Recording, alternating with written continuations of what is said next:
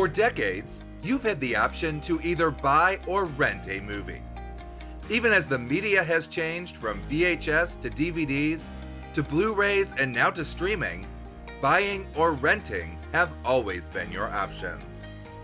However, when you buy a streaming movie, that purchase might not be as permanent as you think. For Personal Tech Media, this is 2 Minute Tech. I'm Jim Herman.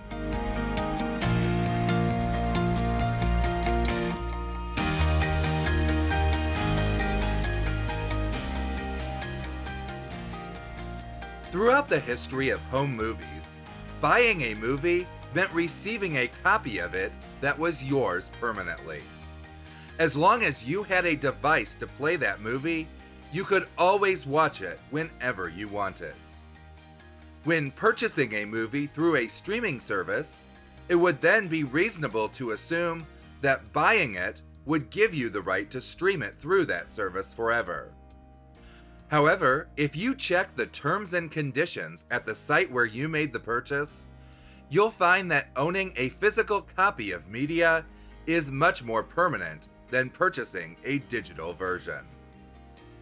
Every site that will sell you a digital copy will explain in their terms that the content could become unavailable due to licensing restrictions. That means that if a studio no longer wants its films available through a particular service, that media would be removed from the service and you would lose the ability to stream it. Multiple companies are currently facing lawsuits regarding the inability to access purchased content.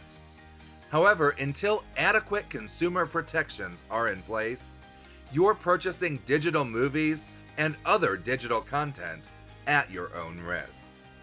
If you want to ensure that you actually own a copy of a film, buying the physical media is your best option.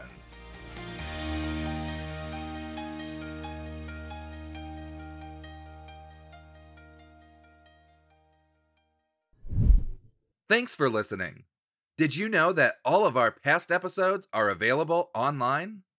You can browse our catalog of past episodes in your favorite podcast player or at 2minute.tech/episodes.